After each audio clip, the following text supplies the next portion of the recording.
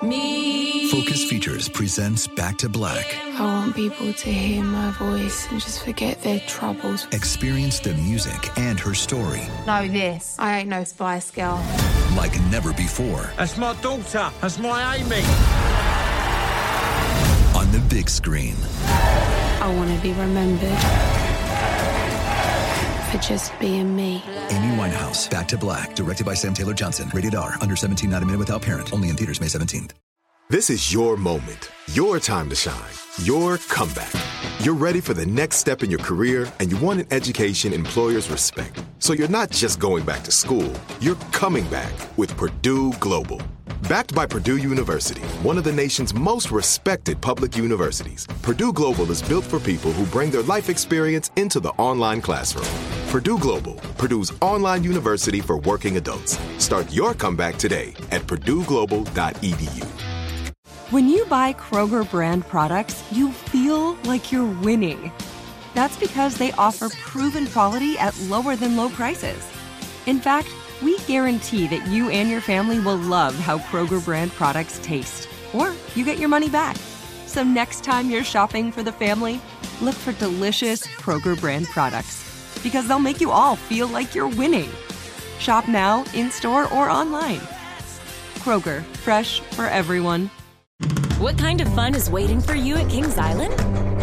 The holy cow, we're way too high and here comes the drop kind of fun. The make a splash all summer kind of fun. The I can't believe I ate that whole funnel cake. Let's get another kind of fun.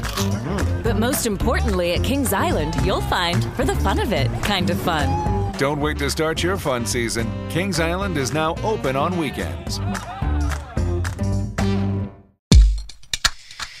Knives! This is the story of Jim Bowie, of the Bowie knife, part 2. Behind the Bastards is Robert Evans, the podcast of bad people. Talk about him. Co-host Billy Wayne Davis! Hey, everybody. Billy, I have learned that you don't actually need to order words in any meaningful way. If you just make sure all of the important words are kind of jumbled up into a salad, people tend to get what you're saying. Are you saying with the right emotion? You're damn right. Yep. So, why even have grammar? That's the question, and the answer is there's no reason to have grammar. Yes, there is. And it's cowardly. I love grammar. This is upsetting me. So there are reasons. No. Robert, yes, please. probably. So in our last episode, we talked about the famous sandbar fight, which is really just a giant shit show, and probably would have been pretty funny to watch. It was hilarious to listen about. Yeah, up until that guy got his guts spilled all over the sandbar, it was pretty funny. I still thought that part. I mean, you know what you're getting into. You know, in some fairness, Jim Bowie is a monster because of the slave stuff. In that fight, he did say, "Don't shoot at me, you rascal." Like, he gave him proper warning, and that guy kept shooting at him. Yeah, he did. He did. And that is the general rule. If somebody has a giant knife and you're going to shoot at them, you best deal with them real fast with your gun, because if you don't, they've got a real big knife and they'll be angry at you. My middle school basketball coach told me he carried a 12 gauge in Vietnam because an M16 just pissed him off. And I was like, okay, well, we're at basketball practice, but that's good to know. Yeah, that's really not helpful in any part of my life right now, but thank you for scaring a child. Yeah, and that information has always stuck with me. Yeah, I mean, in the days before body armor was common, in particular, stopping power was really... anyway, that's just neither here nor there. He's not wrong. He's not wrong. If you want to stop a man, it doesn't get much better than a 12-gauge shotgun. Unless you have a gigantic knife like Jim Bowie. He may have had that too. He probably did. Now, when we left our friend Jim, he had just disemboweled a man during an argument and been shot several times. He's and because not the my United friend. States... He's my friend. He's not my friend. No, he's not. Because the United States has not changed at all since those days, this made him suddenly gigantically famous, and he became a living legend of the Wild West, like Wyatt Earp or Davy Crockett, or, I have to assume, based on his name, Grizzly Adams. And I refuse to look up who Grizzly Adams was, so don't tell me if I'm wrong. He took pictures, I think. I think he fought grizzly bears with his bare hands because he had to defend orphanages. That's my headcanon for Grizzly Adams. His brother was good at taking pictures. Mm-hmm. Probably. Ansel. Yep, Ansel and Grizzly. So, once he'd healed from the sandbar fight, Jim Bowie re-entered polite society as a celebrity. The eyes of the nation followed him as he traveled through the Old West and got into even more fights.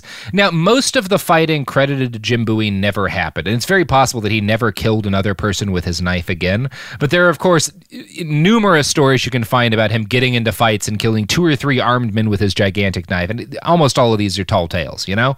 Yeah. Yeah, once you're famous for stabbing a guy to death, there's going to be a lot of other stories of you stabbing guys to death, even if you never stab another guy to death. That's just America. It's Keith Richards. Yeah, he doesn't do as many drugs as you'd think, but he got the reputation, and it's just stuck with him. Well, that's what in his book he said, I just never corrected anyone. No, and why would you? Exactly. Yeah. It's all about personal branding, and Bowie knows how to brand himself well. So, he didn't probably. It's probable that he never killed another human being with his knife, but he continued to kill a shitload of people. Don't worry about that, Billy. He kept killing people. That did not stop. His brother John later wrote that after recovering from the sandbar fight, quote, Jim felt as though he had not been well used or properly treated by some of his political friends. And this, John Bowie says, is why Jim went to Texas. Now, in writing this, he left out about a year or so worth of crimes that he and Jim both committed. So, like, the kind of frontier story that his brother tells is that, like, Jim got betrayed by some of his political friends, and so he went to Texas, and he leaves out, like, what actually happened. And what actually happened is that for the next year or so after the sandbar fight, he got back into conning people over land. So basically, he would travel all across the frontier, buy up tracts of land or purchase options to buy up tracts of land, and then he would sell that land to the highest bidder, hopefully for a profit. Now, this is called land speculation, and it's not illegal, but it was kind of slower than Jim Bowie was comfortable with. So he started forging options and land deeds and selling those too. Now, this is outright theft because he was just lying about land that he had no claim to, selling it to people and pocketing the money. But the internet didn't exist back then, and people usually weren't fast enough to catch him. Now, Jim went towards quite a lot of effort to effect these forgeries, even hiring actors to pretend to be landowners so he could then convince buyers that he was this person's representative so he could sell them land that he had no right to. So these were pretty elaborate cons. Wow. Yeah. Well, he had to have gotten caught. He constantly. He wasn't good at hiding it. People were just dumber back then, and there was no internet. Yeah, now, he's like, I'm going to need an accomplice. Yeah, that's exactly it. Yeah. And he did need an accomplice, and his accomplices were usually Congress. Yeah. So he had friends in Congress who would help him basically by, like, pushing the local banks and stuff to recognize these deeds and stuff that he was bringing forward. And eventually he decided the best way for him to continue his scams and make a bunch of money was to run for a local congressional seat in Louisiana to basically get in power himself. And he worked out a deal with one of his friends who was already in Congress to basically take up that guy's seat once his term ended and run in the next election. But then his friend decided to run for re-election again, and Bowie got angry at him. And this is what his brother referred to as him not being properly treated by political friends. So the congressional election that year actually went against his buddy and probably would have gone against Bowie, and he was left without any allies in Congress and without any way of easily continuing to swindle rubes into buying land he didn't already own. Over the course of 1828, all of Jim's many schemes collapsed, one after the other, leaving him at risk of becoming destitute, or at least if he'd actually bothered to pay any of the debts he'd accrued. The book 3 Roads to the Alamo gives a good summary of the actual scale of the con Bowie was trying to work, and it's enormous. Quote, he had made a stunningly bold play at exploitation, in all laying fraudulent claim to 80,000 acres in Arkansas and between 73,000 and 80,000 more in Louisiana. God. Oh my God. If he had succeeded, he would have been whole or part owner of 250 square miles of bayou and riverfront property, and possibly another 200 square miles and 188 other Arkansas claims he had withdrawn, making him the largest landowner in the region, and in his time, very possibly the largest private landholder in the United States. So he would have been a millionaire if he'd succeeded in this, but he failed, and now he was all but broke by the end of 1828. So that's what leads him to Texas, is he has failed in a series of incredibly ambitious land cons. He winds up broke, and Texas is the best shot he has at getting a bunch more free land. Yeah, I didn't think it was going to be a pure of heart thing. No. So, and this is another part that's interesting to me. Mexico's government in my Texas history classes was always portrayed as cruel and oppressive at worst, and kind of like absentee at best. And I later learned that one of the main reasons why white colonists hated the Mexican government was that slavery was illegal in Mexico. This was a part of it, but also the Mexican government didn't really stop a lot of these white people from bringing in their slaves. They wanted Americans to move in because they had a lot of empty land, and they needed people to kind of like hold it down and cultivate it and provide a tax base and stuff. So a lot of them looked the other way at forced human bondage, but it was still more difficult to keep slaves there. But this was kind of overwhelmed by the fact that Mexico wanted settlers badly enough that they were willing to give huge amounts of land to anyone who was willing to pretend to be Catholic and agree to obey Mexican law. So for that small price, if you became a non-citizen settler in Texas, you got 177 acres to farm on and a whole league, 4,428 acres, to graze your cattle on. Even more land, up to 11 leagues, could be purchased for a dirt cheap price if the buyer was willing to become a Mexican citizen. So Jim Bowie read all this. I would do that now. I would no, I wouldn't do that for Texas land. I mean, no, I know Texas Texas too well. Yeah, exactly. Yeah. No, I'm talking about Mexico land. Yeah, I'd do that for part of Mexico for sure. Yeah. No, fuck no, I do not want to go live in Texas. No. So Bowie packed up his unreasonably large knife and he rolled to Mexico. His brother John unceremoniously noted that he, quote, disposed of his lands and Negroes before he set out, because buying and selling people was, again, nothing at all to the men of the Bowie family. So, yeah. Jim was 32 years old when he finally made it to Mexico, and the most entertaining description I've heard of him in this period of time comes from historian J. Frank Dobie. Quote, he found that reputation of his knife had preceded him. He stood 6 feet tall and was all muscle. He was pleasing in look, speech, and manner to both men and women, though it is said that he seldom smiled. Letters and other writing by him and Rezin P. Bowie are in clear, sinewy English. After he had been in Texas a while, he spoke Spanish as well as French. He was not a ruffian, although he could be rough. He comprehended the cutthroats and gamblers of Natchez while he dined in patrician houses on the hill or sang in the theater. He was at home with bellowing alligators in the marshes, with mustangs and mustangers on the prairies, and with lawyers who would circumvent God. In Texas, he fought Indians and Mexicans. And Texans. Yeah.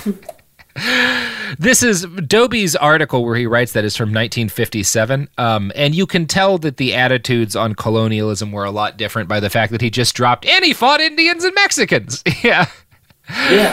He's a good dude. This is not inaccurate, but it does leave out kind of the brutality of what exactly Jim Bowie got up to. So here's how Jim's brother John describes this massacre of a bunch of Native Americans that Bowie commits not long after getting to Texas. Quote, during the few years he spent in Texas, he had many strange and hazardous adventures, probably the most notable of which was the following. He and Rezin Bowie, with 9 others, went in search of a silver mine about 200 miles northwest of San Antonio. While on this expedition, they were attacked by about 150 Comanche Indians. James, being well acquainted with the habits and manners of these savages, soon perceived that they were on trail of him and his little party for the purpose of murdering or robbing them, so he availed himself of the first suitable place for defense. Now, John describes this as natives wanting to rob him, but he and Jim, but the reality is that he and Jim and Rezin Bowie had moved into Native American territory and were trying to steal their shit, and they were carrying weapons. He also describes the natives as Comanche, but they were Tawakoni, Waco, and Caddo. And by any definition of the term I've ever heard during my youth in Texas, these natives were acting in self-defense because, again, Bowie and his brothers were part of a posse of large armed men who had come onto their land to steal a bunch of silver. Yeah, we'll just judge on their recent past history, and I'm gonna go with the natives on this one.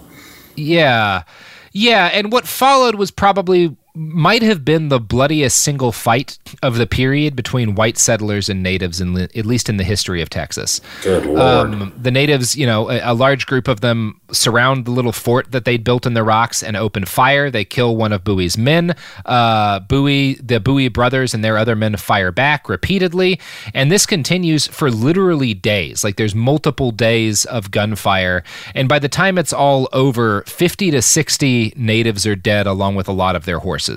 And it's hard to say if the death counts in this are anywhere near accurate, because white settlers would lie a lot about how many people they killed in firefights, but also they had access to much better guns. That said, given what happened at the Sandbar fight, I don't know how much I trust the story of Jim Bowie about his accuracy in a gunfight. I don't know. It's hard to say. But probably a lot of people did die because they were in a 3-day gun battle. So, whatever. Yeah. He murders a bunch of people. Well, and he could have had it could have been like a regulator situation where he picks up some people that are handy with the steel because he realizes he's not. And they're using rifles. These guys are wielding more accurate guns in this. The gunfight, they're using handguns, and in this, they're kind of shooting with hunting rifles, which are more accurate and have rifled barrels and stuff. Most people will say 50 to 60 dead in the total fight. It's impossible to know for sure, but yeah. So after the natives back off, Jim and his men flee back to San Antonio, and he immediately petitions the local government for petition to raise an expedition against the Tawakoni tribe because, during this little invasion, he estimated they had 2,000 horses, and he was basically like, I just got into a gunfight with these guys, and I think if you give me enough men, I can steal all of their horses to sell them. So he's a good dude, is what I'm saying. Yeah, he's a hard worker. Yeah. So, we don't actually know if this expedition ever happened. It may well have, and Bowie is noted as having numerous other conflicts with Native Americans during this period, all of which kind of involved around him rolling into their houses and stealing shit. Yeah. But they're usually called expeditions by the historians. Even in the 20th century, a lot of historians will call it he raised an expedition. And you're like, what was the expedition for? Well, he wanted to steal things from these people. Valuables. I'm looking for valuables that people have. It's even, there's at least with the Lewis and Clark expedition, there's this, they were making maps and shit, right? There's criticisms to make of it, but they did write some maps. Bowie is just taking things. Yes. Yeah. Yes. So Jim applied for and eventually received Mexican citizenship, which allowed him to buy 11 leagues of land. He also succeeded in convincing a number of Mexican citizens to sign over their options for purchasing land to him as well. And throughout this period, Jim Bowie continued to make the bulk of his money through an even mix of legitimate and fraudulent land sales. So again, at any given point in time, if you're wondering how is Jim making a living, he's pretending he's selling fake land to people. He's a real estate con artist. That is Jim Bowie's secret to wealth. How very modern of him. Yeah, he has a lot in common with our president, aside from the fact that he was clearly willing to get into a fight. Oh, he'll get his hands dirty for sure. Yeah. He's definitely a better person than the president. He's also very good at spin. Calling stuff an expedition. Where you're like, nah, man, you're raiding villages. That's what you're doing. You're just raiding people. You're stealing their horses. Nah, expedition. You're like, although okay. This does make me think, if I could get 50 to 100 people together and rob the Toyota dealership near me, we could just call it an expedition to get free Land Cruisers. Or that's if you actually go to the not Ford a bad dealership, idea. You could call it an expedition to get expeditions.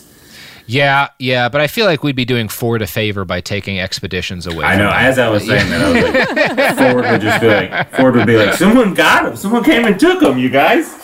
No, I really want to get down to an expedition. That's what we ought to do. Just rebrand shoplifting as an expedition. Mm-hmm.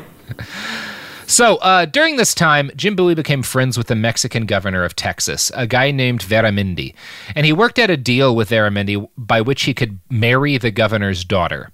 So he signed a dowry with the Veramendi family, promising to pay his wife more than $15,000 in money and property that he absolutely did not have. He listed as collateral the fraudulent properties in Louisiana and Arkansas that he'd never actually owned in the first place. But he basically conned this governor into letting him marry his daughter, and then he immediately borrows $750 from his new family-in-law to take his new wife on a vacation to New Orleans. All right, I'm gonna give you some money. Yeah. Can I have some money? And your daughter. And your daughter. Yeah, I could. So Jim and his new wife were married on April 25th, 1831. She was 19 years old, and he was 35 years old, although he listed his age as 30 on the marriage certificate. Ew. Weird. Very weird. Just a little vain. He's just a little vain. Why would you lie about your age when it's technically legal? I mean, that makes me think if he's lying about his age, maybe her age was not actually 19. I don't know. Fucking age, her age wasn't accurate. I don't know. This is a different time. It's entirely possible he actually thought he was 30. Again, that's true. Not a lot of official government's documents about when you came into the world at this point. And he's taken several guns to the head at this point, too. Yes, he's been hit in the head a number of times. And remember, his mom only taught him the alphabet. So numbers, probably not Jim Bowie's strong suit. No. So, yeah, and a big part of why he got married seemed to be that getting hitched to a Mexican, or getting hitched to anyone at all, entitled him to another 4,000 acres from the government. And since his wife was a rich girl, he was also entitled now to live at the Veramendi house, which was basically a palace, because he's the governor of Texas. Now, the sources I've read all tend to agree that he was legitimately in love with his wife, and that the Veramendi family treated him as a son. I have found no evidence to discount this, so I kind of have to assume that this was in fact the case, even though given all of the scams he got up to and the fact that he lied about the money he had to get a dowry, I'm very hesitant to give Bowie credit for anything, but I don't know. I have no evidence that he didn't truly care for this woman or for his adopted family. So I got to say that. And there's definitely evidence that the Veramendi family really cared about Jim. He was, quote, furnished with money and supplies without limit, and was basically got to live as a rich boy for a while. Since he no longer needed to work, he gave up his land conning and spent several blissful years living in a palace and occasionally going out on expeditions to steal gold and silver from native people, mainly just for fun. I was going to say, that's just it sounds like he just likes to go.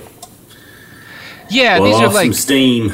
L. Ron Hubbard style gold hunting expeditions, but with a higher body count.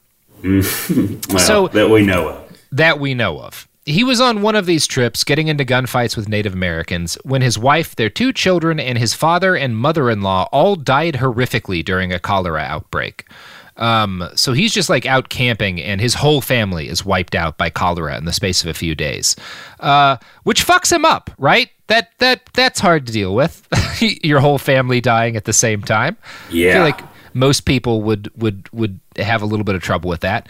And a lot of sources will claim that this is when Jim began to drink heavily. He'd always had a tendency to party a little hard sometimes, but kind of after this point, you see him increasingly sort of sinking into straight up alcoholism. Probably changed the way he drank. Yeah. Yeah, that seems fair to say. If you want to protect your family from cholera, the FDA guarantees that all of these products and services will render them immune, so you can drink any kind of ditch water you want. Just get out there, buy some products, and go suck it up ditch water. Here's a product. The evidence keeps pouring in. At this point, the facts are undeniable. It's an open and shut case. Monopoly Go is the most fun you can have in a mobile game. Millions of people pass Go every day because this game is always bringing something new to the table. Countless crazy tournaments you can join with your friends as partners or teams. Constantly changing challenges like money sprees or treasure hunts that keep it fresh with new wild mini-games. Timed events offering bonuses like massive multipliers or rent frenzies to help you get huge rewards. And there's so many rewards to discover. Rare stickers you can trade with friends to complete albums, delightful emojis to taunt people with when you raid their riches, unique playing pieces, and so much more. The The verdict is in with Monopoly Go. There's something new to discover every time you play. So don't miss out. Go download it now for free on the App Store and Google Play. My favorite spring cleaning takeaway is the post-clean clarity you get. Wow, how have I been living like this? It's kind of like when you find out you've been paying a fortune for wireless, when Mint Mobile has phone plans for $15 a month when you purchase a 3-month plan. Wow, how have I been affording this? It's time to switch to Mint Mobile and get unlimited talk, text, and data for $15 a month. Say bye-bye to your overpriced wireless plans, jaw-dropping monthly bills, and unexpected overages. Mint Mobile is here to rescue you with premium wireless plans starting at $15 a month. All plans come with high-speed data and unlimited talk and text delivered on the nation's largest 5G network. Use your own phone with any Mint Mobile plan and bring your phone number along with all your existing contacts. To get this new customer offer and your new 3-month unlimited wireless plan for just $15 a month, go to mintmobile.com/behind. That's mintmobile.com/behind. Cut your wireless bill to $15 a month at mintmobile.com/behind. $45 upfront payment required, equivalent to $15 a month. New customers on first 3-month plan only. Speed slower above 40 gigabytes on unlimited plan. Additional taxes, fees, and restrictions apply. See Mint Mobile for details. This is it. Your moment. This is your time to make your comeback with Purdue Global. When you come back with a Purdue Global degree, you create opportunity for yourself, your family, and your future. It's a degree you can be proud of, a degree that employers will trust and respect. Purdue Global offers working adults like you over 175 flexible degree programs to meet your specific career goals. These include associate, bachelor's, master's, and doctoral degrees and certificates. Purdue Global degree programs range from nursing to business to communication and more. Whatever your interest, we have the degree that will move you forward. You have the knowledge, you have the experience. Now it's time to get credit for the work you've done and earn the recognition you deserve with Purdue Global, Purdue's online university for working adults. You know you're worth it. We do too. So don't wait another second to get the degree that will take your career to the next level. Start your comeback today at purdueglobal.edu. What kind of fun is waiting for you at Kings Island? The holy cow, we're way too high and here comes the drop kind of fun. The make a splash all summer kind of fun. The I can't believe I ate that whole funnel cake. Let's get another kind of fun. But most importantly at Kings Island, you'll find for the fun of it kind of fun. Don't wait to start your fun season. Kings Island is now open on weekends.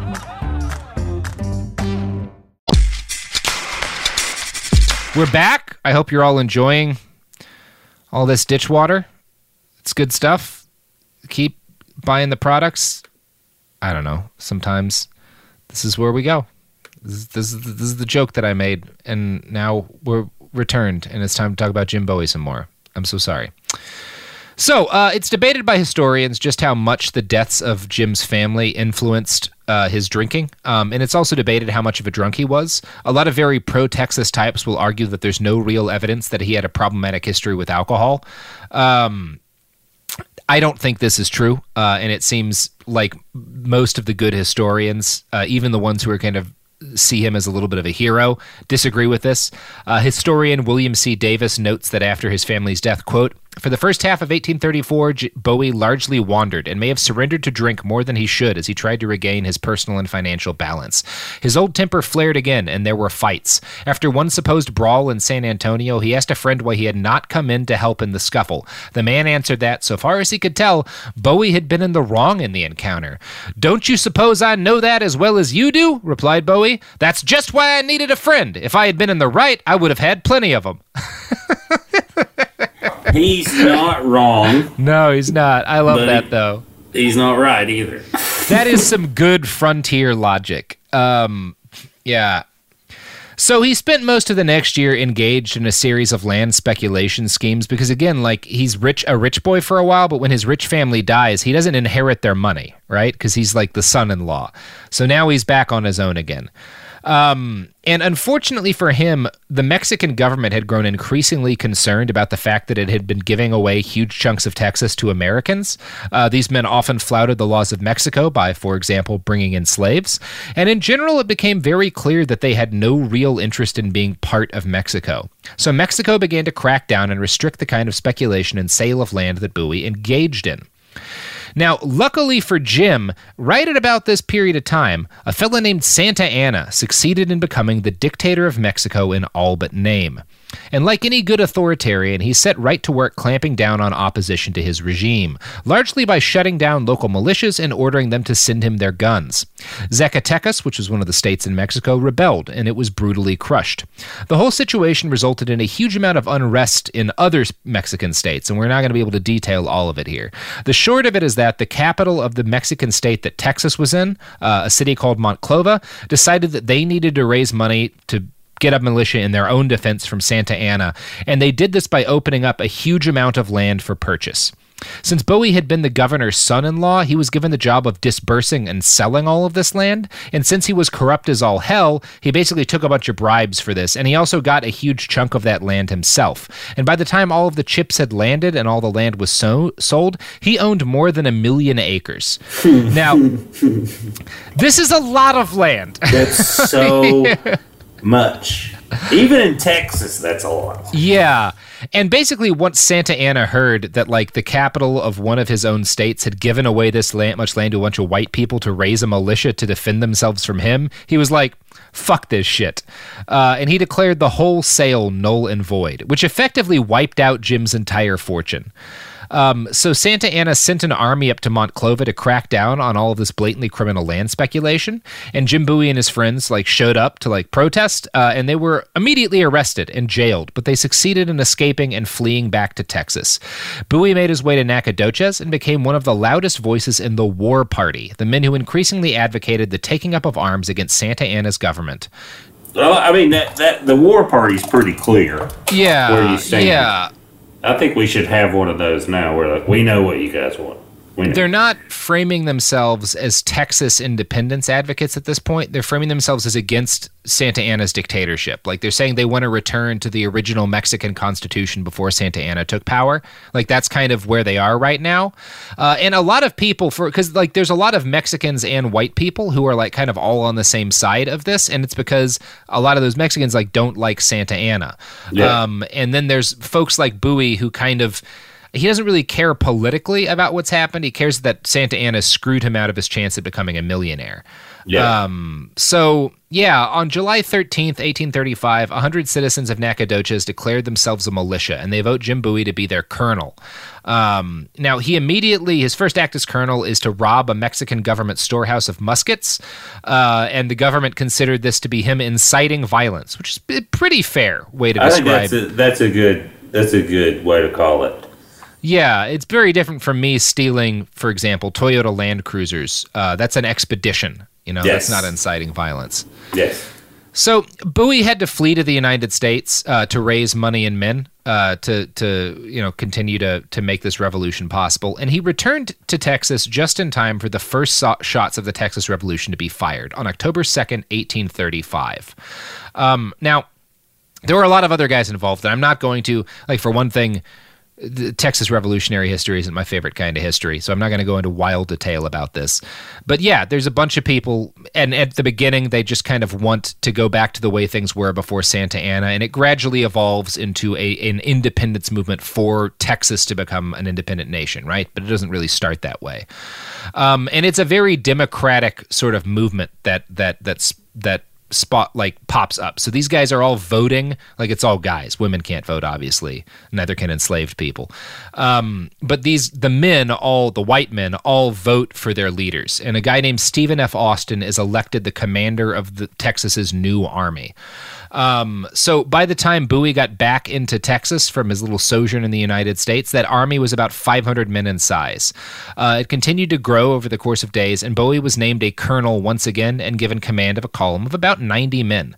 And he was a pretty good military leader, which you might guess from the fact that he was just generally good at shooting people. Well, killing people. Well, that's what I was going to say. He knew how to kill animals and people, and like a lot of killing animals is just the same. It's the fucking same. When I started reading a lot of military strategy, I was like, this is hunting. This is what this is. Yeah, and especially, like, these are not gigantic Napoleonic battles. Like, again, the army's like 500 dudes. Like, these are often confrontations between a few dozen people in the middle of nowhere, Texas, who, like, shoot at each other, and, like, 20 people die, and one side backs off first, and it's a great victory. You know? Yes. Yeah, so, and Bowie was a pretty good military commander. Several weeks later, he led his men into battle against a Mexican army force at a place called Concepcion, and the force that he winds up fighting is like double the size of his own army, but he and his men win, and this is like the first great rebel victory of the war.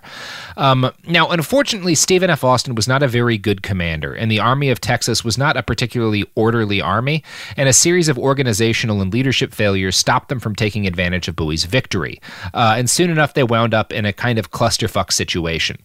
So what's important to understand is that men kept deserting and kept stepping down, and eventually the army found itself having to hold another election to determine its commander. There are so many fucking votes with the Texas like Revolutionary Army over like who should be in charge. Like they hold them all of the goddamn time. Every time something goes wrong, they're like, all right, who do we want to be in charge now? Well, I think they begot the Libertarian Party. There's a big aspect of that to this, and like the Libertarians, they can't make up their mind about a goddamn thing. That's what it sounds like. That's the exact metaphor I was using. I was like, it just sounds like it's just like the Libertarian Party. We're like, hey, I don't like how you're doing stuff. Change it. So Bowie campaigns hard to be the commander of this army, and they hold a vote, and he receives 5 votes. And this is generally because people didn't really like him. He was considered to be like a pretty good combat commander, so people were willing to follow him in the battle. But he was also like known to be. He was a guy with like a gigantic temper who was drunk a lot of the time. He's a tough hang.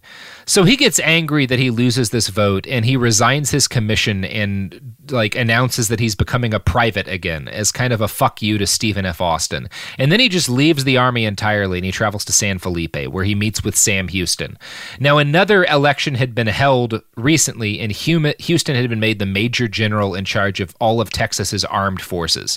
So Austin was reassigned, and the army now had no actual field commander. So it had Houston in charge of it, but like nobody had been voted to actually lead it into battle. And Bowie basically tries to ingratiate himself into Houston so that he can hopefully get appointed to be in charge of the army, but he can't really get a handle on his drinking. And by the time he and Houston actually meet for the first time in San Felipe, he is, in the words of one attendee, dead drunk. And Houston is kind of like carefully like, well, I'm not going to just appoint you in charge of the army. Why don't you go back and the whole army will hold another vote? And now that Austin's out, I'm sure they will elect you to be in charge of the army. So still wasted, Jim Bowie drunkenly rides back to the army, and he keeps right on drinking throughout the election. He actually gets blackout hammered on the night of the vote. And for some reason, his fellow soldiers decide to give the job to another guy. No way. I wonder why. Reading historians talk about this, it's really funny because they'll often be like, it's peculiar that they didn't vote for Bowie despite his good combat performance. And it was like, well, because they saw he was wasted every time he wasn't in a gunfight. And that's, I mean, you got to be a pretty bad drunk for other people, for other soldiers to be like, that guy, he drinks a lot. Yeah, these guys are like patient zero for libertarianism. There's literally no law because they're revolting against legal authority, and they all have guns in the middle of nowhere, and they're like, this guy is too much of a drunken ruin for us. Yeah, it's pretty cool. So, he doesn't do well in elections. So he is, however, given command of another unit of several dozen men, and they perform well in a number of skirmishes against the Mexican army. And again, as a rule, when he actually gets into combat, Jim Bowie does a really good job. He's good at leading men in battle. You got to give him credit for that. That's his wheelhouse. He does. Yeah, that's how he grew up. Yeah, if you want someone to help other people kill a group of strangers, Jim Bowie is your fucking man. Yeah. He's a good stranger killer. Anything other than that, he's gonna be drunk. Yeah, but he's not even good at land speculation. He just does it all the time. yeah, and I don't think he knows he's doing it. We think he's in a blackout the whole time. He's just wasted the whole time. Yeah. So at one point during the war along the San Antonio River, Bowie and his men heard a rumor that the general of the Mexican army was grazing his horses nearby. And this wasn't Santa Anna yet. This was like the Mexican army before Santa Anna comes up. So they set out to like figure out where these horses are so they can either steal the horses or disperse the horde. Because, you know, the herd, because that would do a lot of damage to the army. You get rid of all their horses. So while they're scouting around to try to find these horses, Bowie and his men capture a random Mexican dude who claims to know the guy who was tending the herd, and he told Bowie that if they found that guy, they would be able to find the horses. But Bowie isn't willing to listen to this. He thinks this guy is lying and knows where the horses are, so he arrests the man instead. And I'm going to quote from William C. Davis here. He writes, quote, "One of the volunteers, Placido Benavidez, suggested that they tie the man, put a rope around his neck, and raise him by a tree branch, strangling him until he agreed to talk. There was nothing surprising in that for Benavidez. He was one of the ricos, the wealthy landed local aristocracy, like the Veramindes, the family that Bowie married into, who felt an ancestral cultural contempt, or at best disdain, for the pobres, the poor. Thus, for Benavidez, there was no dishonor in torturing a peon for information, especially if he was working for the enemy. Bowie, who came from an entirely different culture that generally frowned upon such brutality, agreed to the suggestion. Perhaps his marriage into the Veramindes had brought him not just family affluence, but also family attitudes. The brutality, once commenced, almost got out of hand." Almost got out of hand. "Bowie ordered a fire started near the tree, and then some of his men hauled the unfortunate man up over it, adding the double torture of burning." Or at least extremely uncomfortable proximity to the blaze, to the strangulation. That's almost out of hand. It was almost out of hand. This is almost too much, yeah. At the same time, 8 of his company stood with cocked rifles beside the fire, pointing them at the poor man. When the victim stopped kicking and appeared near unconsciousness, they let him down and threatened to shoot him. He refused to talk, and the whole business was repeated twice more, even though one of Bowie's men rebelled at the cruelty and refused to participate further.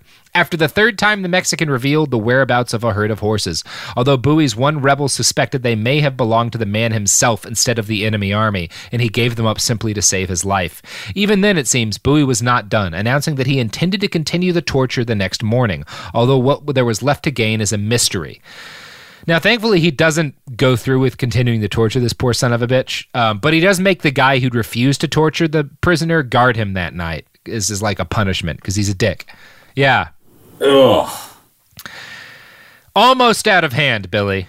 Almost out of hand. Do you think like some of his friends like the next day were like, "See, dude, this is what we're talking about. This is why we can't elect you in charge, because you do stuff like this. You keep doing this shit, Jim. Nobody wants this guy in charge. Like, we're all pretty racist, but come on, man." But come on, dude. So the Texas Revolution had, as I said, started out against a revolution against Santa Anna, and a number of the early revolutionaries were in fact loyal to the Mexican Constitution. Bowie himself professed a loyalty to it initially, but as the fighting went on, the cause of total independence took off, primarily among the white residents of the area, and Bowie got on board with this train. William C. Davis clearly believes that he did so out of a mix of patriotism and a healthy desire to get back all the land he'd stolen and then had stolen back from him. I personally see Jim and his participation is an even mix of land grab and an addiction to violence, but whatever. Honest men can disagree. In any case, Bowie's path through the war eventually led him to the Alamo in modern-day San Antonio. Now, the town around it was then called Bejar, and the fort of the Alamo contained a large number of field guns, which was actually the vast bulk of the artillery available to the Texan rebels. As Santa Anna marched forth, because the army he had first sent in, they do eventually beat that army, so Santa Anna has to march up with a larger Mexican army, thousands and thousands of soldiers. And at first they think he's just going to send a few men to attack the Alamo, and they have plenty of guns to hold it, but then he sends like the bulk of his army there. And they don't abandon it because all of the guns it has means that it's kind of critical to the war effort. And to make a long and pretty boring story short, eventually Santa Anna's whole big-ass army winds up marching on the Alamo, and the 2 men in charge of its defense were a guy named Colonel William Travis and Jim Bowie. And by the way, Austin is in Travis County. Like, I was going to say, I know how all that comes together. Yeah. Yeah. So the joke I usually do when I'm in Austin is like, it's just 2 of the whitest names you've ever heard of. Just like, it's just somebody from Round Rock yelling at their kids, "Austin Travis, get in here. Get in Austin here. Austin Travis, Jim Bowie, you get in here now. Get in here." Yeah. Get y'all in here. Yeah, it's good old home state of Texas. It is, yeah. So Bowie's rank of colonel had never really been real. He'd been elected by a militia and then sort of voted into or appointed into a couple of different command positions. But his troops were like irregulars. They were what was called volunteers. While Colonel Travis was a man with an actual military experience, and his troops were like regular trained troops with like they couldn't just leave if they wanted to. Like Bowie's men were kind of there as volunteers. They could fuck off at any point. Travis's troops were like normal soldiers. So, yeah. Once they arrive, you've got the military at the Alamo divided into like regular soldiers under Travis and irregulars under Bowie.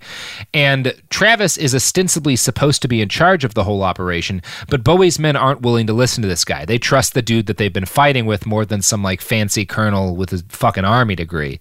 So the whole army holds yet another fucking election, and the result of it leaves the two men sharing power. Bowie stays in charge of the volunteers, and Travis is in charge of the regular army.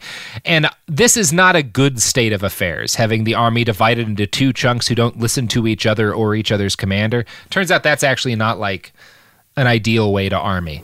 No. Yeah. As Davis writes, quote, "No one was completely in charge. Bowie would not obey Travis, and Travis certainly would not yield to Bowie, so the garrison divided into somewhat unfriendly camps. On February 12th, Adjutant J.J. Baugh saw that Bowie, availing himself of his popularity among the volunteers, seemed anxious to arrogate to himself the entire control." So he's trying to, he wants to take control.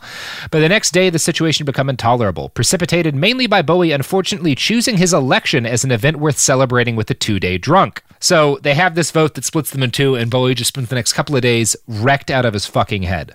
Robert, do you know what else celebrates a 2-day drunk? Me? Yeah. Who else? Yeah, Quip, the toothbrush people. Probably.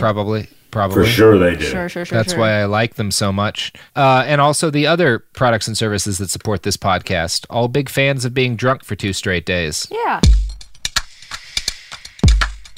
The evidence keeps pouring in. At this point, the facts are undeniable. It's an open and shut case. Monopoly Go is the most fun you can have in a mobile game.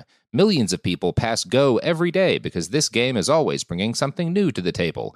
Countless crazy tournaments you can join with your friends as partners or teams. Constantly changing challenges like money sprees or treasure hunts that keep it fresh with new wild mini-games. Timed events offering bonuses like massive multipliers or rent frenzies to help you get huge rewards. And there's so many rewards to discover. Rare stickers you can trade with friends to complete albums, delightful emojis to taunt people with when you raid their riches, unique playing pieces, and so much more. The verdict is in with Monopoly Go. There's something new to discover every time you play. So don't miss out. Go download it now for free on the App Store and Google Play. This is it. Your moment. This is your time to make your comeback with Purdue Global. When you come back with a Purdue Global degree, you create opportunity for yourself, your family, and your future. It's a degree you can be proud of, a degree that employers will trust and respect. Purdue Global offers working adults like you over 175 flexible degree programs to meet your specific career goals. These include associate, bachelor's, master's, and doctoral degrees and certificates. Purdue Global degree programs range from nursing to business to communication and more. Whatever your interest, we have the degree that will move you forward. You have the knowledge, you have the experience. Now it's time to get credit for the work you've done and earn the recognition you deserve with Purdue Global, Purdue's online university for working adults. You know you're worth it. We do too. So don't wait another second to get the degree that will take your career to the next level. Start your comeback today at purdueglobal.edu. What kind of fun is waiting for you at Kings Island? The holy cow, we're way too high and here comes the drop kind of fun. The make a splash all summer kind of fun. The I can't believe I ate that whole funnel cake. Let's get another kind of fun. But most importantly at Kings Island, you'll find for the fun of it kind of fun. Don't wait to start your fun season. Kings Island is now open on weekends. Whether you're a savvy spender maximizing your savings with cashback rewards, a thrifty rate watcher seeking the lowest interest, or a travel enthusiast looking for extraordinary perks, Kemba Financial Credit Union has a visa to complement your lifestyle and unique needs. Apply today at Kemba.org to unlock a limited-time 2% cash back on purchases and pay 0% interest on balance transfers for an entire year with a new visa from Kemba. You deserve a card that works for you. Restrictions apply. Offer ends June 30th, 2024. We're back. Oh, what a day. What a day it is. Yeah, so Jim Bowie, they've just held this election. They've split the control of the army in two, and Jim Bowie is just fucking celebrates this by getting shithouse wasted. Like, he's never succeeded in being elected to command of the army, but he's gotten elected to command of half of an army, and that's worth celebrating. So drunk Bowie pretty much immediately let this new state of affairs I was going to get drunk anyway. Might as well be happy about it. Yeah, might as well be for a good reason. So he's wasted in celebrating his control of half of an army when he sees a group of local Bejareños, like citizens of the nearby town, trying to flee the town with their property to avoid the fact that a battle is about to happen. And he arrests these people for no real reason. Now, at the same time, he also started randomly de-arresting people that the local judge had already sentenced for crimes. There seems to have been no real rhyme or reason for any of this, because he'd actually sat on like the judge panel that had convicted some of these men when he was sober, and then just decided to free them from jail at random. When the judge complained about this, Bowie had his volunteers march through the main square of the town of Behar to intimidate him. Unfortunately, Bowie and all of his men were wasted, as one volunteer described the marching in, quote, a tumultuously and disorderly manner, Bowie himself and many of his men being drunk, which has been the case ever since he has been in command. So, like, he randomly decides to free a bunch of prisoners. The judge complains, and he has a drunken mob gather in the middle of town to yell at the judge. All this sounds like fine. We're at Fun Bowie now. Yeah, I do think, he's got all his killing done. He's like, let's just mix it up a little bit. Let's just get wasted, buddy. So next, Bowie de-arrested a private in the regular army, a man that Colonel Travis had convicted of mutiny, for, again, no real reason. Oh, man. Yeah. This pissed Travis off, and he wound up writing... I bet it did. He wound up writing a letter to their governor, and Davy Crockett also wrote a letter, because Davy Crockett was there at this point, and he's really pissed at Jim Bowie's bullshit. Now, in his letter, Travis complained that the situation was, quote, truly awkward and delicate due to the fact that his co-commander had been roaring drunk all the time and was turning everything topsy-turvy. He ended the letter by stating he would remain at the Alamo for the sake of honor, but, quote, I am unwilling to be responsible for the drunken irregularities of any man. I mean, that's going to cost him his life. That's what's going to happen. They're all going to die. Yeah. Yep. Yeah, they don't know it. Yeah. Maybe Jim does. That's why he's hammered. So the situation continued to deteriorate, and Bowie's drunkenness grew even more extreme. His volunteer army turned into a multi-day-long keg party, and some of his men actually sold their rifles to buy liquor. I like them. They sound fun. I'm not going to need this. You know what I haven't used this whole damn time? This thing. This fucking thing. This cake. So, one observer at the time reported most of the garrison was drunk. Travis kept on complaining about this, and the fights between the two men soon degenerated into an utterly untenable situation. Travis eventually had to leave the Alamo with his regular soldiers because he was afraid the two groups would start shooting at each other if they stayed together any longer. But then on Valentine's Day, Jim Bowie sobered up, and we don't really know why. He might have come to his senses, or he might have just ran out of liquor and guns to trade for liquor. But, as Davis writes, as quickly as it arose, the problem seemed to evaporate, and that was probably due to Bowie. It is well known that he sometimes drank too much, recalled William W. Fontaine, who was one of the little children at Montville with Charles Travis, but it is not so generally known how quickly he hastened to make the amends honorably, so that he soon came under the influence of, as soon as he came out from under the influence of liquor. On February 14th, Bowie sobered and apparently went on to see Travis and gave an apology, for immediately Travis and his command returned to San Antonio, and all signs of friction between the two disappeared for good. Wow. Yeah. He's a charming guy. I guess, I mean, that's real charming when you have to move an army because you're so drunk, and then you go and you're like, hey, shit got wild, didn't it? I apologize for that. Are you still mad? Are we cool? In retrospect, I was drunker than you should be while commanding an army. I see that now. I see that. It's clear to me now. Also, can I borrow some money? We need to get our guns back. Yeah. Now, Other sources I've read suggest that the reason Bowie chilled out, maybe that he got sick with yellow fever right around this time. He definitely got sick with yellow fever. It just kind of is up to debate what that had an impact on.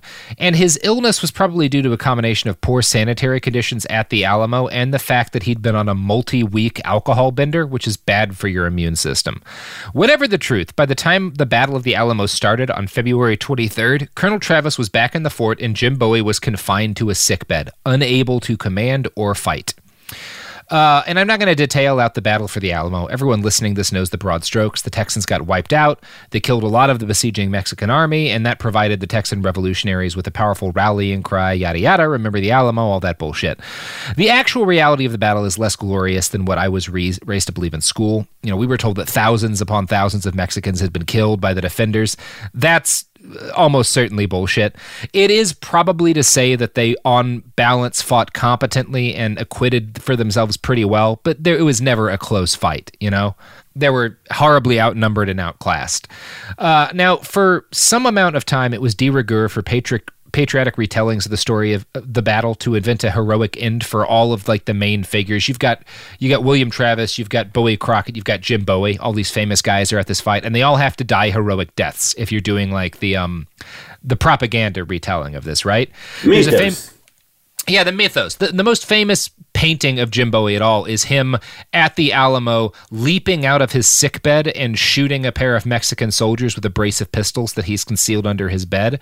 And that's kind of the picture that a lot of people like to portray him, like how he went out as. I found a passage from 1957's James Bowie, Big Dealer, which is an article about the man's life that kind of gives you an idea of how his last days are portrayed by the pro-Bowie crowd.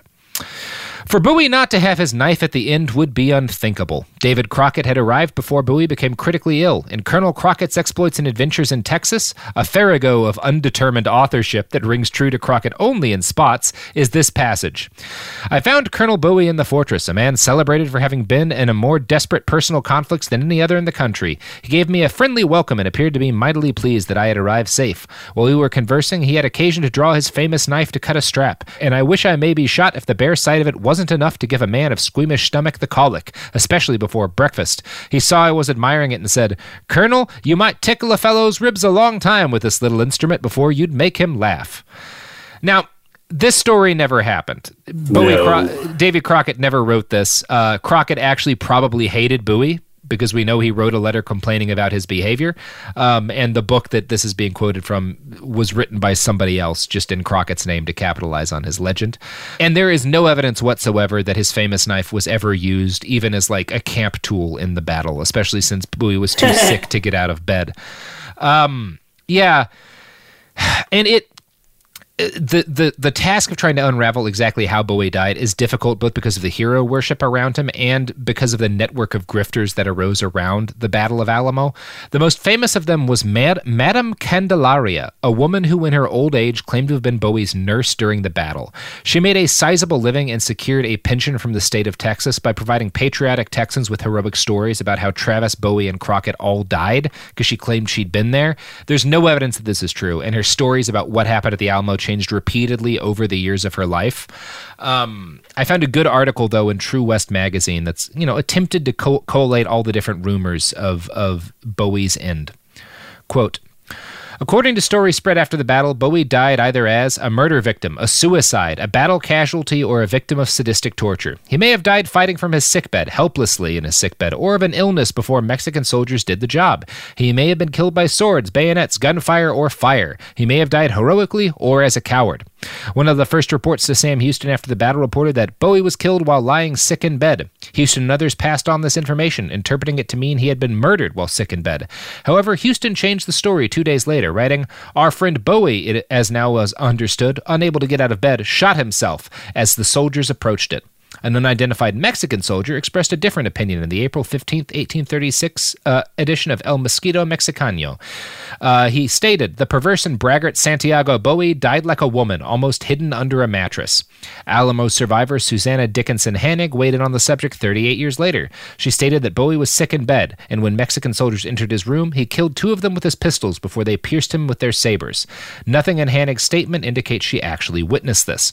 Perhaps the most horrifying tale of Bowie's death came in 1882, when William P. Zuber, who popularized the Alamo's famous Line in the Sand story, told the tale of a young Mexican fifer, Apolinario Saldinaga.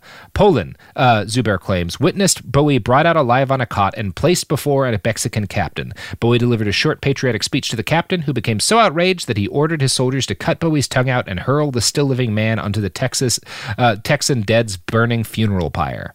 So these are the different stories. We will never know which of these is true. We do know pretty well that he had yellow fever. So one thing we can all safely assume is that however James Bowie went out, he died with the symptoms of advanced yellow fever, which are uncontrollable diarrhea and vomiting. So that's the story. Wow. A fitting end to a frontier hero.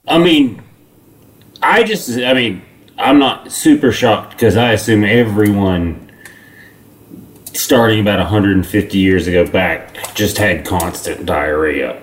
So yeah, he was sick and yeah. But it sounds consistent that he was in bed. Like both sides. He was definitely in bed. Seem to say he was in bed. Some say like he was being a real pussy about it, and others say like no, he kind of fought, but he wasn't laying down.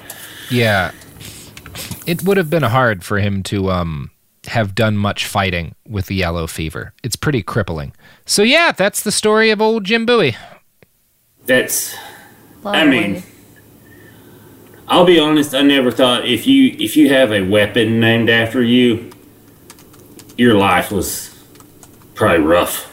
Yeah, not a lot of peaceful lives wind up with weapons named after them. He was just a great diplomat.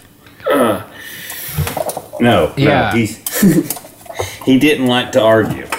Yeah, we probably should have a weapon named after Henry Kissinger, but I don't think there's any weapon system that's killed as many people as Henry Kissinger, so yeah, I guess so. War crimes, isn't that what it is? Yeah, we could just name the concept of bombing people the Kissinger. Yeah. So that is the motherfucking story of James Bowie. How are you feeling about old Jimbo? There was more Louisiana than I had anticipated. A lot of that, which makes more sense about like who and how he gets that name. I mean, but I think my favorite part is just how everyone in his family capitalized on his fame. Yeah, they would continue doing that well after his death because it was easy and made him a lot of money. Such an American thing, too. Yeah. They're the first Duck Dynasty, is the Bowie family. Well, and I keep thinking of, I've been to Buffalo Bill's gravesite in several different locations. So I keep thinking of that kind of stuff, too, where it's like, it's like Jesse James hid out in every cave in Missouri. You mean Wild Bill Hickok? Yeah, okay, gotcha, yeah. No, not Buffalo. Did I say the guy who like put the lotion in the skin? With the lotion, yeah. Yeah, Wild Bill, sorry. But yeah, I've been to several of his graves, which always makes me laugh. But that's like that kind of mythos that happens. Yeah, that's kind of what you get. So, this has been the episode. Billy, you got any pluggables you wanna throw down?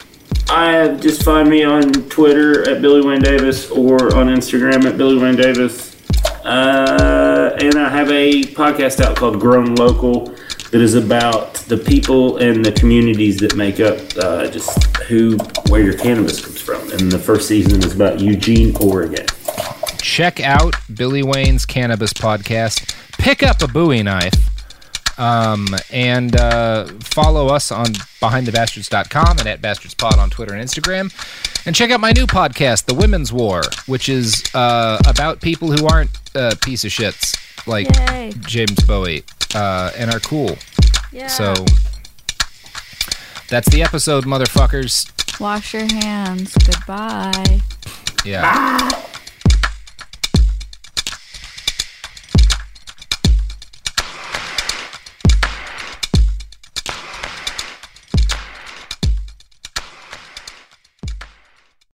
Become a part of the fast-growing health and wellness industry with an education from Trinity School of Natural Health. Trinity graduates can empower their communities through natural health principles and techniques, whether they go into practice to guide others toward their wellness goals or open a store to sell their favorite health products. Trinity grads are equipped to change lives. With 19 online programs and flexibility to fit your busy schedule, including the popular Certified Natural Health Professional, you can get the training that helps you turn your passion into a career. And here's the best part. You can earn the certification in less than a year. From herbology to naturopathy and health coaching, Trinity allows you to make a meaningful difference by helping others live healthier, happier lives. Don't wait any longer to pursue your passion for natural health. Enroll today at trinityschool.org. That's trinityschool.org. What kind of fun is waiting for you at Kings Island? The holy cow, we're way too high and here comes the drop kind of fun. The make a splash all summer kind of fun. The I can't believe I ate that whole funnel cake. Let's get another kind of fun. But most importantly, at Kings Island, you'll find for the fun of it kind of fun. Don't wait to start your fun season. Kings Island is now open on weekends. Whether you're a savvy spender maximizing your savings with cashback rewards, a thrifty rate watcher seeking the lowest interest, or a travel enthusiast looking for extraordinary perks, Kemba Financial Credit Union has a visa to complement your lifestyle and unique needs. Apply today at Kemba.org to unlock a limited time 2% cash back on purchases and pay 0% interest on balance transfers for an entire year with a new visa from Kemba. You deserve a card that works for you. Restrictions apply. Offer ends June 30th, 2024. Hello, it is Ryan, and I was on a flight the other day playing one of my favorite social spin slot games on ChumbaCasino.com. I looked over at the person sitting next to me, and you know what they were doing? They were also playing Chumba Casino. Coincidence? I think not. Everybody's loving having fun with it. Chumba Casino is home to hundreds of casino-style games that you can play for free anytime, anywhere, even at 30,000 feet. So sign up now at ChumbaCasino.com to claim your free welcome bonus. That's ChumbaCasino.com and live the Chumba life. No purchase necessary. VGW. Void where prohibited by law. See terms and conditions. 18+.